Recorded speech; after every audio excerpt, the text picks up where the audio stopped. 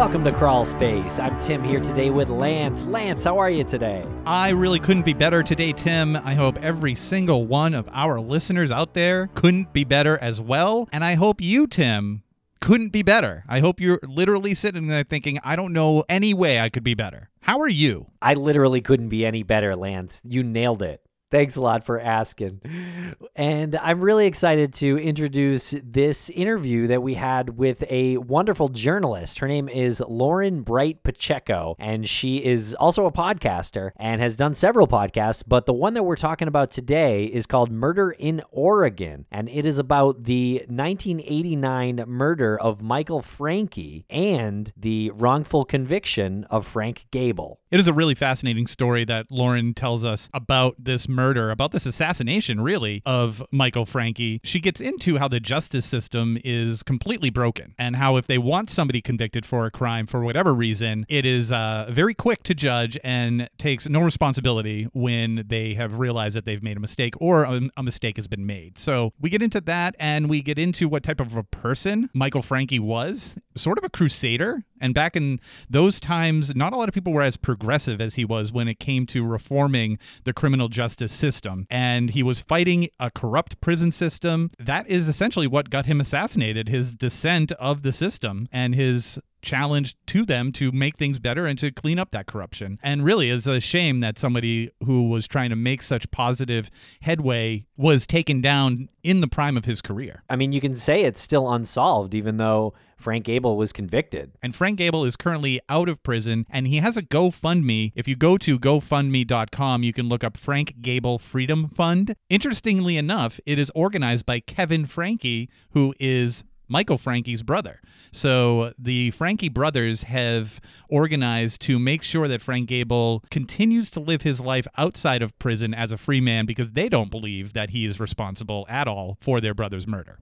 I hope you enjoy this interview, this conversation, and I hope you check out Murder in Oregon from Lauren Bright Pacheco. And all the links for her shows will be in the show notes, along with a link to that GoFundMe. And if you're watching this on YouTube, there is a QR code that you can simply scan, and it will lead you directly to that GoFundMe page. Every little bit helps. And yes, this is a great interview, but Tim, people are asking if I want this great interview without ads, where do I go? And I don't know what to tell them. We've got an answer here. You can go to crawlspace.supportingcast.fm and you can sign up for Crawlspace Premium. And you can also now do that via Apple Podcasts as well. You'll get ad-free episodes, plus our weekly bonus show called The Subscription Show, where we discuss and dissect our interviews from that week and behind-the-scenes life here at Crawlspace Media. And Tim, former U.S. Marshal Art Roderick called me last night, and he said that he was trying to follow us on social media, and I didn't know what to tell him. Yeah, shoot him my number. I'll be happy to let him know that he can follow us on social media at Crawlspace Podcast or Crawlspace Pod. Thanks a lot for listening, everybody. We really appreciate it. And for those of you who are listening on the subscription service, you will not hear these ads that are coming up, but those who are on the public feed will, so stick around for the interview. Following the ads. Thanks to our sponsors, and now we're back to the program. Lauren Bright Pacheco, welcome to the podcast. How are you today? I am a little chilly because I'm in the East. Other than that, I'm doing well. Definitely can commiserate with you on this feeling chilly business. It is cold over here in the East. It is a little chilly. Oh, yes, absolutely. I'm so glad to be here. I really enjoy your podcast, you guys. Well, thank you. Yeah, we enjoy yours, and I just want to say how grateful I am for the string of guests that we've had on in the past few months, and you are one of the latest that we've always been excited to talk to and have on the show, so welcome. Thank you for having me.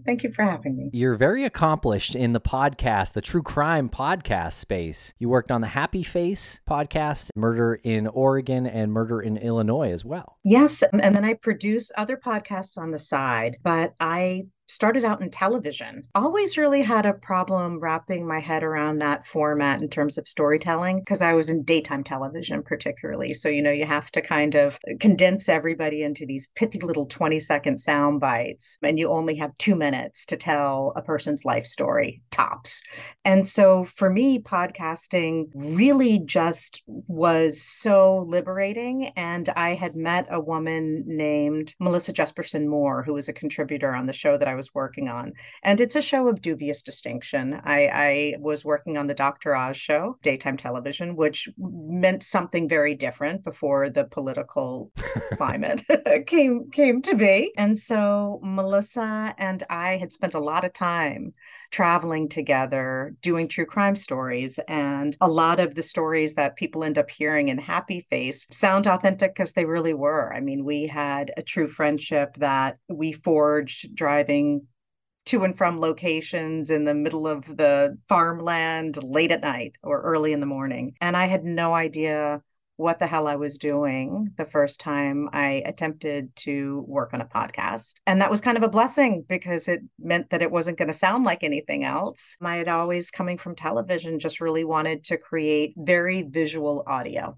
If you can imagine such a thing, a kind of story you can see with your eyes closed. Happy Face has one of the best logos that I've ever seen for a podcast. It's super clever. Who came up with that? How did the name even come about? So Happy Face was something that we were working on with How Stuff Works, which was a great company out of Georgia, and then kind of was enveloped with in a deal with iHeart, which is how I'm now working with iHeart. That actually was something that we were sitting around the table, and Keith Hunter Jesperson's known as the Happy Face Killer. So there were a lot of names that were being kicked around that had more to do with a coming of age tale of Melissa grappling with the fact that her father, Keith Hunter Jesperson, was a serial murderer and rapist. And that's something she discovered at the age of 15 when, most people have a lot of other things that they're coming to terms with. And that was just a layer on that onion. Someone at the table threw out Happy Face, and that really felt like a good fit to all involved. Yeah, well, it's a compelling story. It's a wildly successful podcast, I would say. Can you tell us a little bit about Murder in Oregon? How did you get started working on that case? There is a crime reporter named Phil Stanford who was a writer for the Oregonian at the time. And he's actually the man who gave Keith Hunter Jesperson the Happy Face moniker. He created it because Jesperson was sending the newspaper these taunting letters bragging about his kills and signing them with a little smiley face. If you were to ask Phil Stanford about it today, he would not want credit for having created that because he did not think that Keith Hunter Jesperson was any Hannibal Lecter by any means. He thought he was a big, dumb farm boy who got away with the murders he committed because he was transient. He was a long haul trucker. He gave himself the nickname by signing things with a little smiley face. So Phil downplays that. But when I basically politely stalked him to get him to be a part of the Happy Face podcast, he wanted nothing to do with it, but I was pretty persistent. He begrudgingly agreed, and we struck up a friendship. And the whole time we were working on Happy Face, he would say, I don't even know why you want to focus on this story. I've got another story that you really should put your attention to. Michael Franke was the former head of corrections for the state of Oregon. And in 1989, he was stabbed through the heart outside the building where he worked, the Dome building in Salem, Oregon. It was deemed a routine car burglary gone bad. But the crazy thing was this happened where his car was parked, which was clearly put in the parking spot that was labeled Director of the Department of Corrections. Any routine car burglar might look for a different car rather than breaking into the car of the guy who runs the Department of Corrections. So there were a couple of red flags almost immediately, particularly to Michael Franke's brothers, not the least of which being that Michael Franke was a former college football player. He was also 6'4". He was in great shape. Just as a hobby, played ultra competitive, almost contact basketball. And the guy who they ended up pinning the murders on, Frank Gable, was 5'9", maybe in padded socks, a very slim man. I'm sure I outweigh him any given day, even before Thanksgiving. And the theory being that because he was hopped up on meth, that enabled him to overpower and overcome a 6'4" man and pierce him through the heart with what could only have been a very difficult contact wound to make. But On top of it, Michael Franke had discovered rampant corruption within his own department. And the murder happened the night before he was about to reveal the findings of his internal investigation to a legislative committee on the exact topic. So the timing was a red flag as well. What did the crime scene tell you? It's interesting because the Dome building in Salem, they've restored it up to its what would have been its initial splendor, but at the time it was a little bit in disrepair. So there were some plants in the front that were overgrown. But as you look at the front of the building, to the left there is a kind of porch, which they call a portico, and that would have been about 150 feet away from the parking spot of the Director of Corrections. It was also a shortcut to Michael Franke's office. So when the stab occurred, Michael Franke would have had seconds to live. He managed to make it physically 150 feet to that side door on that portico, smash the door to gain entrance, and was found basically dead in a puddle of his own blood, surrounded by glass from having smashed the glass of the door. Multiple people were trying to get a hold of him at this time.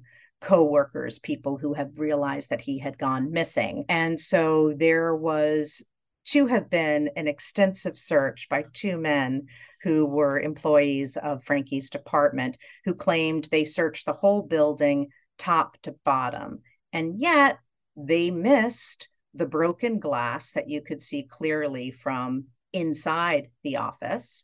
And they missed his body lying on the portico outside. In those times, Franke would have had a beeper. And if multiple people were trying to get in touch with him, that beeper would have been going off as well. In addition, one of those guys who did that search claimed afterwards that he was afraid that he would encounter Franke, who he was afraid might have shot himself and killed himself because his second marriage had just dissolved. Now, that's incredibly interesting if you think about the fact that Michael Franke's brother, Kevin, was initially told that his brother was shot, not stabbed. And so Kevin has come to the theory that that was the intention because he had uncovered so much corruption, and because that corruption was exceptionally profitable to the people who were perpetuating it, that they were going to kill Franke and make it look like a suicide, have him shoot himself at his desk, and that's where the body would have been found. But something went wrong, and the plan went south, and as a result, Franke was stabbed through the heart. So when you're describing how he made it from one point to the next point, including smashing his way through a door, this must have created quite a scene. Were there any witnesses that had seen this or anybody coming forward to say that they heard a struggle or anything? There was a maintenance man who claimed to have heard a kind of gasp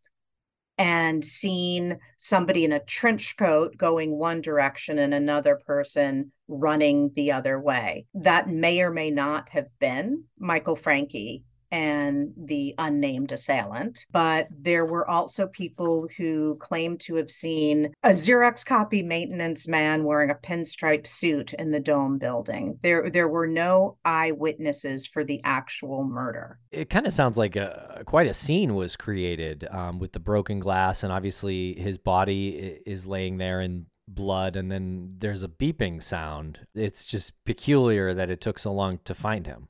Hours. And again, that would be in keeping with the theory that it was very much anticipated that he would be dead and his body would be found, just not where and how it was. The thinking was that if they were going to make it look like a suicide, he had been approached by somebody with a knife to get him back to his office so that they could escort him to a place where it would look like a sensical suicide. So does that mean that whoever said that he was shot is kind of like an immediate suspect? You would think, but this case remains so mired in controversy. It really is one of Oregon's most mysterious and enduring murder mysteries. It remains an unsolved murder.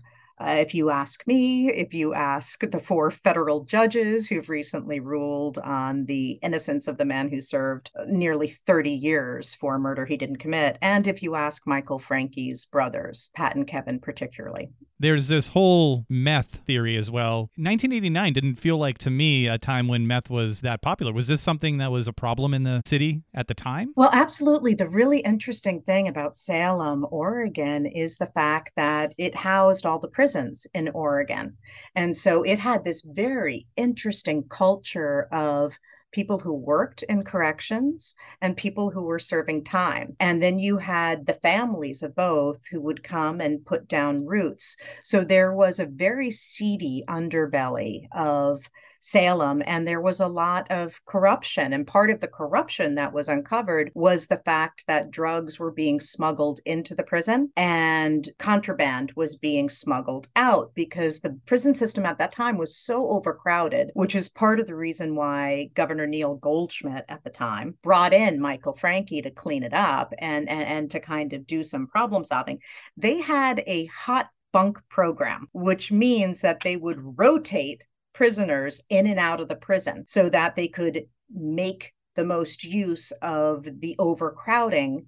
And then when they would let the prisoners out, they were doing what they did best, which was criming and then coming in. And so there was a steady influx. There were also a lot of reports of corruption within corrections, of basically people in high positions of power using inmates as their own muscle by letting them out on the weekends, allowing them to do their bidding, and then putting them back in prison, but never having signed them out. So they had the perfect alibi of never having any record that they were out during the times in which the crimes they committed were committed. Wow, interesting. So the corruption that Francke was about to expose mostly had to do with the prison system. Yep. And the man who was the assistant AG at the time, who fully intended to move into Francke's position, was pushed out of the way. And that created a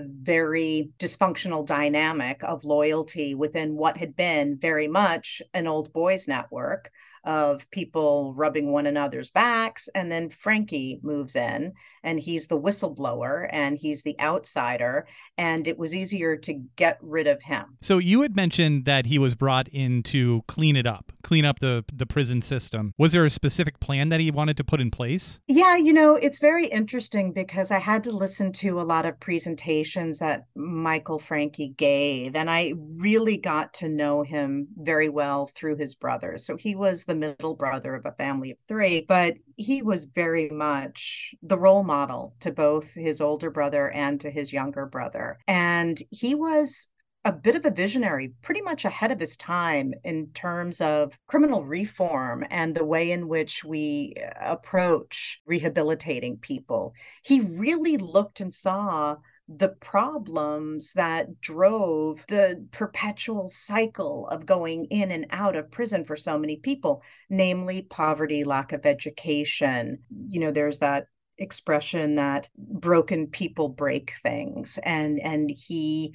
really wanted to invest in the long haul solutions to the issue of why people wound up in prison in the first place. And that actually didn't make him too popular with people who had already realized in 1989 that it's pretty profitable to keep people in prison. It really is. And unfortunately, in our country, we do have a prison for profit system.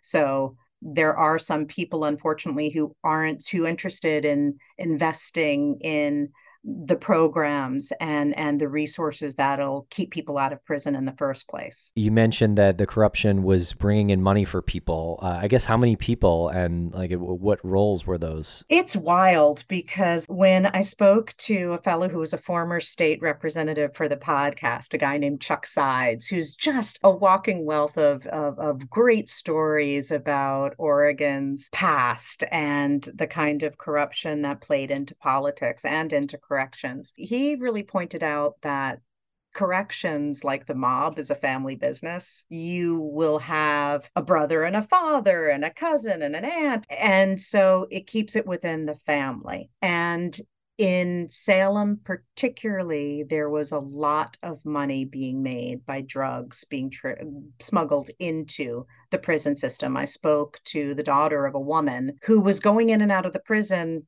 3 times a day and smuggling drugs on her person, inside her person, and leaving. And that's something that, first of all, you're not supposed to be able to go in and out of a prison 3 times a day, and not sign the guest book for 2 of those times. That level of corruption doesn't exist without protection.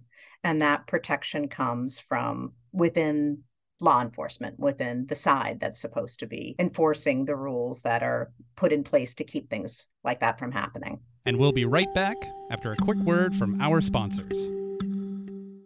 Thanks to our sponsors, and now we're back to the program. So I'm sure with all of this happening and all of the corruption, I'm sure the investigation into his murder was very smooth and seamless and had no red tape. Open and shut case. Open and shut. Yeah. Unfortunately, it was for poor Frank Gable. So it took them 14 months to make an arrest. And you have a high-ranking public official who's basically assassinated in the parking lot outside of the building where he walks, in front of the sign that says that the car clearly belongs to the director of the Department of Corrections. And it takes them 14 months. And the way in which they ended up getting a conviction for this guy, who had an alibi, by the way, they rounded up the usual suspects. I mean, it sounds like a bad movie, but it's true. 8 people who all had very obvious incentive to testify against Gable. And then they put them on the stand. And what's interesting in this case is they were using basically lie detector tests to train their witnesses. So they're using polygraph tests over and over and over again until they can create a version of the truth that will work on the stand. And one of the witnesses, Jody Swearingen, was a young teenage addict at the time, and they gave her 19 polygraph tests preparing her to testify.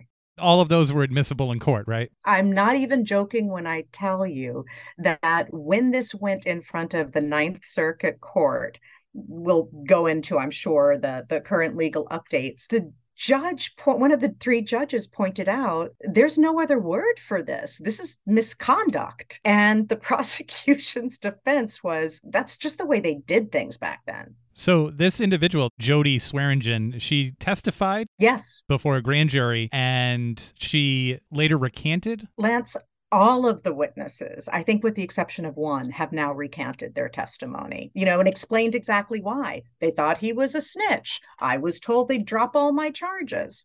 There was very, very flagrant incentive for all of these witnesses to make up testimony. And were most of those witnesses prisoners? Yes, and or had records. I mean, these were the usual suspects that they had scooped up from the seediest areas of Salem. You made me nervous there when you used my name. I thought you were going to say, Lance, I just said that. No, that was a personalized response. Very, very well delivered. I did. I was like, oh no, what did I miss? That you were in trouble. Just makes you wonder how often this happens. And I will tell you that I just taped a guest episode of Wrongful Conviction, which is one of my favorite podcasts. I absolutely adore Jason Flom and Maggie Freeling. But the similarities of this case to the one that I just taped about, which happened in Connecticut, frightening that this seems to be a page out of the prosecutor's playbook, where you don't have a case so you can easily manufacture one by incentivizing testimony. We want to believe that it is far-fetched and isolated, but unfortunately, it's kind of business as usual. What really frustrates me about that business as usual is that it's harder to actually do this than do business as usual. If you just went about your day to day and weren't corrupt, your job would probably be a little bit easier. It's so funny you said that because that's almost the exact words of this gentleman, Mark Shand, who was framed in Connecticut. That's exactly what happened to Frank Gable as well. I mean, these are cases of actual innocence. And in this recent case, the fellow in Connecticut, he had 7 eyewitnesses for his alibi, and he was still convicted to life in prison for a murder he didn't commit, a murder he was in another state, 30 miles away when the murder occurred. My God. Well, tell us about the updates in this case. What is happening with Frank Gable's conviction? So in 2019, a federal judge had, luckily, Frank has done a tremendous amount of work on his own behalf, but he crossed paths, I think, in 2017 with a federal public defender named Nell Brown. That is probably one of the most admirable jobs in the judicial system, if you ask me, and she is probably one of the best. So she writes this 198-page habeas corpus, which is just a master class in dismantling the prosecution's case. And it goes in front of a federal judge, Acosta, and he rules in 2019 in Frank's favor that no jury, had they been given all of the information that existed at the time, would have convicted him, because another man, Johnny Kraus, had actually come forward and said he did it twice, not just once, twice. And they weren't willing to follow that because they didn't like the people that it led to, because it was going to expose the very, very obvious trail of corruption in this case. And so the DOJ of Oregon appealed that ruling to the Ninth Circuit Court, and 3 more judges upheld Acosta's 2019 ruling. And so that happened in September of this year. So it took almost 2 years for that process. And they again ruled in Frank's favor. So that happened at the end of September. And you think, oh my goodness, great. This 30-year nightmare for this poor guy, and he served nearly 30 years, is almost over. And think about the hell that he's had to live in this weird kind of purgatory of being out, but not knowing if the state's going to appeal it and if you're going to have to go back in. So the end of September, Ninth, Circuit Court upholds Acosta's ruling, and the state of Oregon had until December of this year to decide whether or not they were going to appeal to the Supreme Court. Now, keep in mind, their entire case has been dismantled. It's blown out of the water. They don't have a case. This has been called misconduct, that no, reasonable jury would have convicted him. And they didn't take until December of this year to decide if they're going to go to the Supreme Court. They decided at the end of October they're going to the Supreme Court to revisit putting Frank Gable back in prison. What? Is there still time for them to drop this case? One would hope. And I also have to tell you that the brothers of Michael Franke have always supported Frank Gable's innocence. Frank Gable has always maintained his innocence. And at this point, it's hard to understand the jackassery of the Department of Justice in Oregon pursuing this. It's very difficult. They're just punching air. And you question, is it because they don't want to have to compensate this man for the fact that they've ruined his life? Or are they just waiting for him to die? Are they trying to just drag it out? Either which way, it's the antithesis of what we want to believe justice is in this country. We want to believe that justice is thoughtful and takes its time. And then if it were to realize that a mistake had been made, it would be quickly corrected. It's not. Unfortunately, our system is really quick to judge and very, very slow to take responsibility for having made a mistake. But pretty easy to keep people in those for-profit prisons. Unfortunately, yes. I mean, over and over again, as I said, I love the Wrongful Conviction podcast, but you realize that even when somebody is proven absolutely innocent, it can take them another decade, 15 years to get out of prison. And you mentioned that they might just be waiting for him to die. Is he in poor health, or it's just he's getting up there in age? He's actually only about 59 at this point, but definitely his health has been negatively impacted. He came out of prison in 2019 ill, which one would be given the lack of proper care, but also the stress of this. And the stress has continued. So he's definitely dealt and weathered with some health challenges, but he's married, would very much like to get on with his life. A life that includes, by the way, close friendships with both Kevin Franke and Pat Franke. They have created a GoFundMe to support him, because that's the other problem with our system. Even when you have a wrongful conviction, the person walks out into what? Often they have no family, they have no resources, they have no job to return to. Frank's been very much hard at work creating a semblance of a life since 2019 that he has done with the knowledge that it could be taken away from him again at any given time. That's really terrifying when we hear stories about people who either they were a small-time criminal, like marijuana dealer or something like that, or they didn't break any law. Like how easy it is once you get into the system, get into the gears of the system. It's so quick to put somebody away, and almost impossible if they're innocent. So I could be walking on the street and somehow match the description of somebody, and if it needs to be taken care of in a more efficient manner, I could go to jail. I could go to jail for 20 years screaming that I'm innocent. Because it's once the system decides that you're guilty, and once that tunnel vision sets in, you've got a whole machine that is moving towards making that happen as efficiently as possible. But when it comes to reversing that, putting the brakes on it and reversing, there's really nothing in place that is that efficient or effective. You have wonderful innocence projects and organizations that are really trying to right some of these wrongs, but you have no shortage of them. I think that it is conservatively estimated that between 4 and 6% of people currently in prison are innocent. Think about that. I mean, that would mean what, 1 in 20 convictions are wrongful convictions. You have a lot of people who are sitting in prison because they can't make bail, that they haven't even been properly tried and convicted. And we'll be right back after a quick word from our sponsors. Thanks to our sponsors, and now we're back to the program. You mentioned that Frank got married again. Was that somebody that he had met while he was incarcerated? Yes. And that's actually something that's interesting.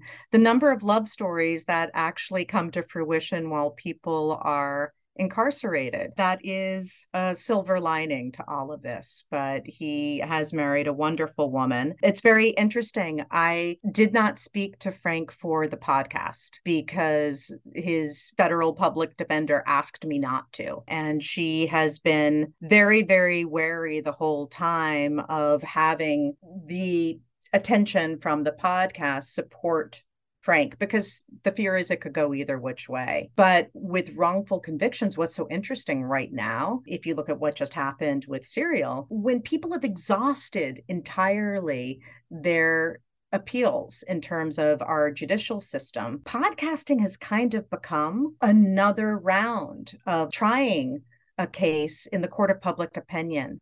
And sometimes it's that attention to the mistakes that were made or the possible corruption or misconduct that shines a light and actually forces the system to take responsibility for the mistakes that have been made. And that's what I think is an incredibly powerful side of podcasting. Indeed. Yeah, I love that as well. And I'm wondering what's going on with this Johnny Kraus guy. So he confessed twice. Yes, and he's dead. He's passed. They not only had another suspect, they had one who'd confessed, and they chose not to pursue that because of the people that would have led to. But it sounds pretty clear that he was probably the actual killer, huh? They spent more time trying to explain why he wasn't and why it was a false confession, as opposed to, and it goes to what you were saying, that you'd think it would be easier, instead of concocting a case against basically a patsy, to just do the work to actually solve the crime. But if you don't want that crime solved, because it sheds a light on corruption and misconduct. Sometimes it's easier to just create a fall guy. Did Krauss implicate anybody? That would be the people that it led to.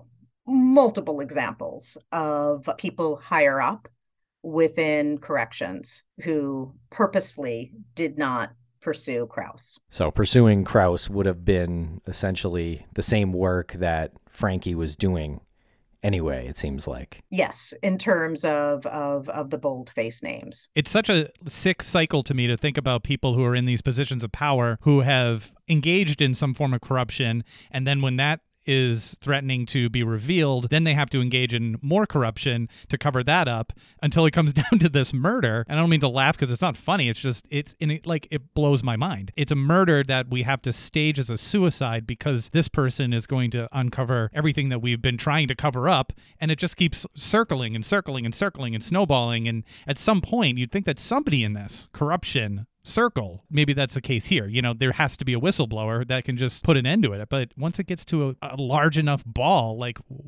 how do you stop that? How do you stop that from rolling down the hill and just taking everything with it? You know, it's funny when you said that thing about laughing. Phil Stanford, particularly, cannot talk about any of this with a little bit of wary chuckle. I mean, it's the corruption is so ingrained that it's almost comical to him because so many people are oblivious to it or they are adamant that it doesn't exist. Unfortunately, with power comes the potential for corruption. That power does corrupt.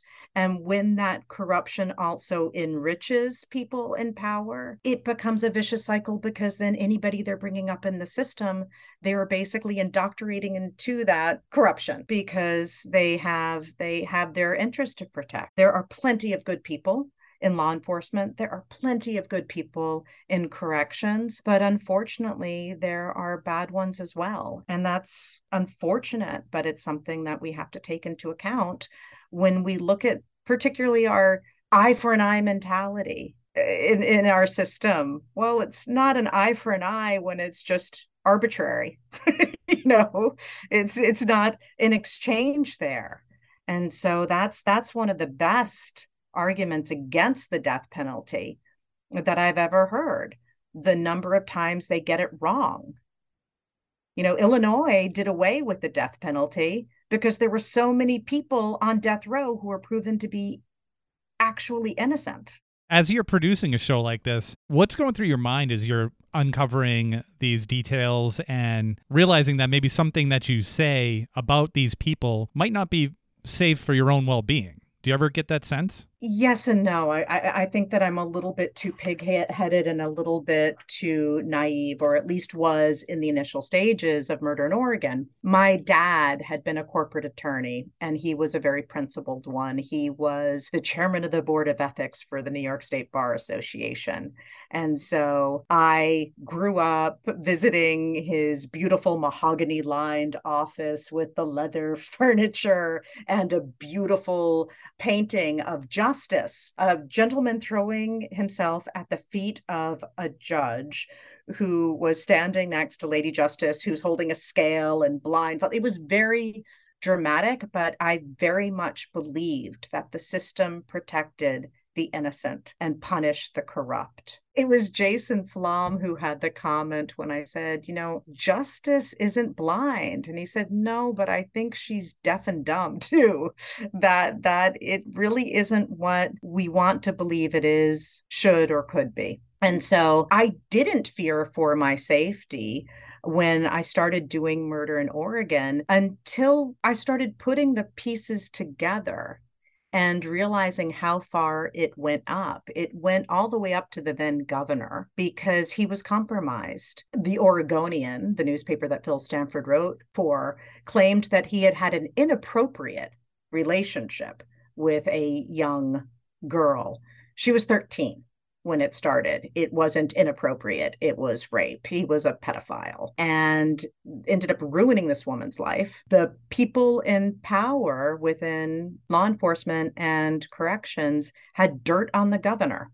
So even though he brought Michael Franke in, and I don't believe that Neil Goldschmidt had anything to do with his murder, he certainly wasn't going to pursue it as diligently as he would or could, because that was not in his power, given how compromised he was. Are you going to release updates on Murder in Oregon? I hope to have a better one than the last one we just did. We did release an update after the September ruling that upheld Judge Acosta's initial ruling to let Frank out of prison. I would love nothing more than to update it that he has now been exonerated. There would be nothing better than to think that the state of Oregon is going to stop, to use the word that Michael Franke's brothers use, persecuting this man. He's innocent. You've done amazing work on this. What's next for you? Right after Murder in Oregon, dove into Murder in Illinois, which is a very polarizing podcast. It dealt with a family annihilator who I have come to believe is absolutely innocent of the crimes of which he's been convicted. He's serving 4 life sentences for the murder of his wife and 3 children. But when you take on a family annihilator case, it's going to be polarizing. So if you go on Apple, you'll see their 1-star reviews and 5-star reviews. People either think it's the worst, most vile thing ever, or that it's a worthwhile use of one's time. But now I'm working on a podcast called Murder in Miami. And I chuckled to myself when you asked if I was afraid of dangerous things, because I have teamed up again with Phil Stanford. And this deals with a time period in the early 1980s when he dropped out of being a political journalist and he ended up in Miami right before the era of the cocaine cowboys. And he starts writing crime pieces, and then through a weird twist of fate ends up working for a private investigation firm called Intercept, which may or may not be a front for a drug smuggling operation that is working with CIA oversight. This doesn't sound dangerous. Not at all. So now I'm probably going to have to check my car before I start it in the morning. But yes, and the private detective whose job he ended up stepping into had been murdered and left in the Everglades for alligators before Phil took on the job. And when did this take place? The early 80s? 1981. Good luck. It's a great one. It really You'll is. Smash it. It'll be great. Yeah. You'll do a great job. For sure, yeah. It's a fascinating one with more twists and turns than a bowl of spaghetti, absolutely. But it's a good one. Nice. And how do you keep all of your information straight? Do you have like a bulletin board with different colored strings? You know what? Up in my office, I do have a board that I do write and draw things to, but for the most part, caffeine. I mean, without caffeine, there is nothing. The color is dark, but the power is clear. Well, Lauren Bright Pacheco, thank you so much for speaking with us here today. This was a great conversation. We really appreciate your time and your work on these cases and in the true crime community. It's much appreciated. Well, I appreciate you guys too. Thank you so much for having me.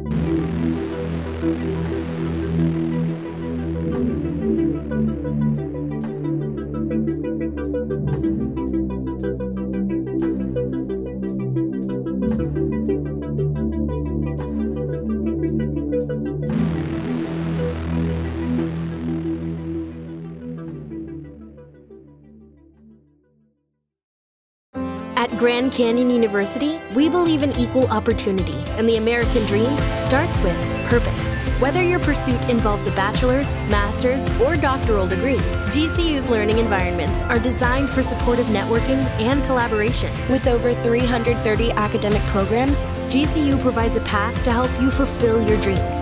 The pursuit to serve others is yours. Find your purpose at GCU. Private, Christian, affordable. Visit gcu.edu.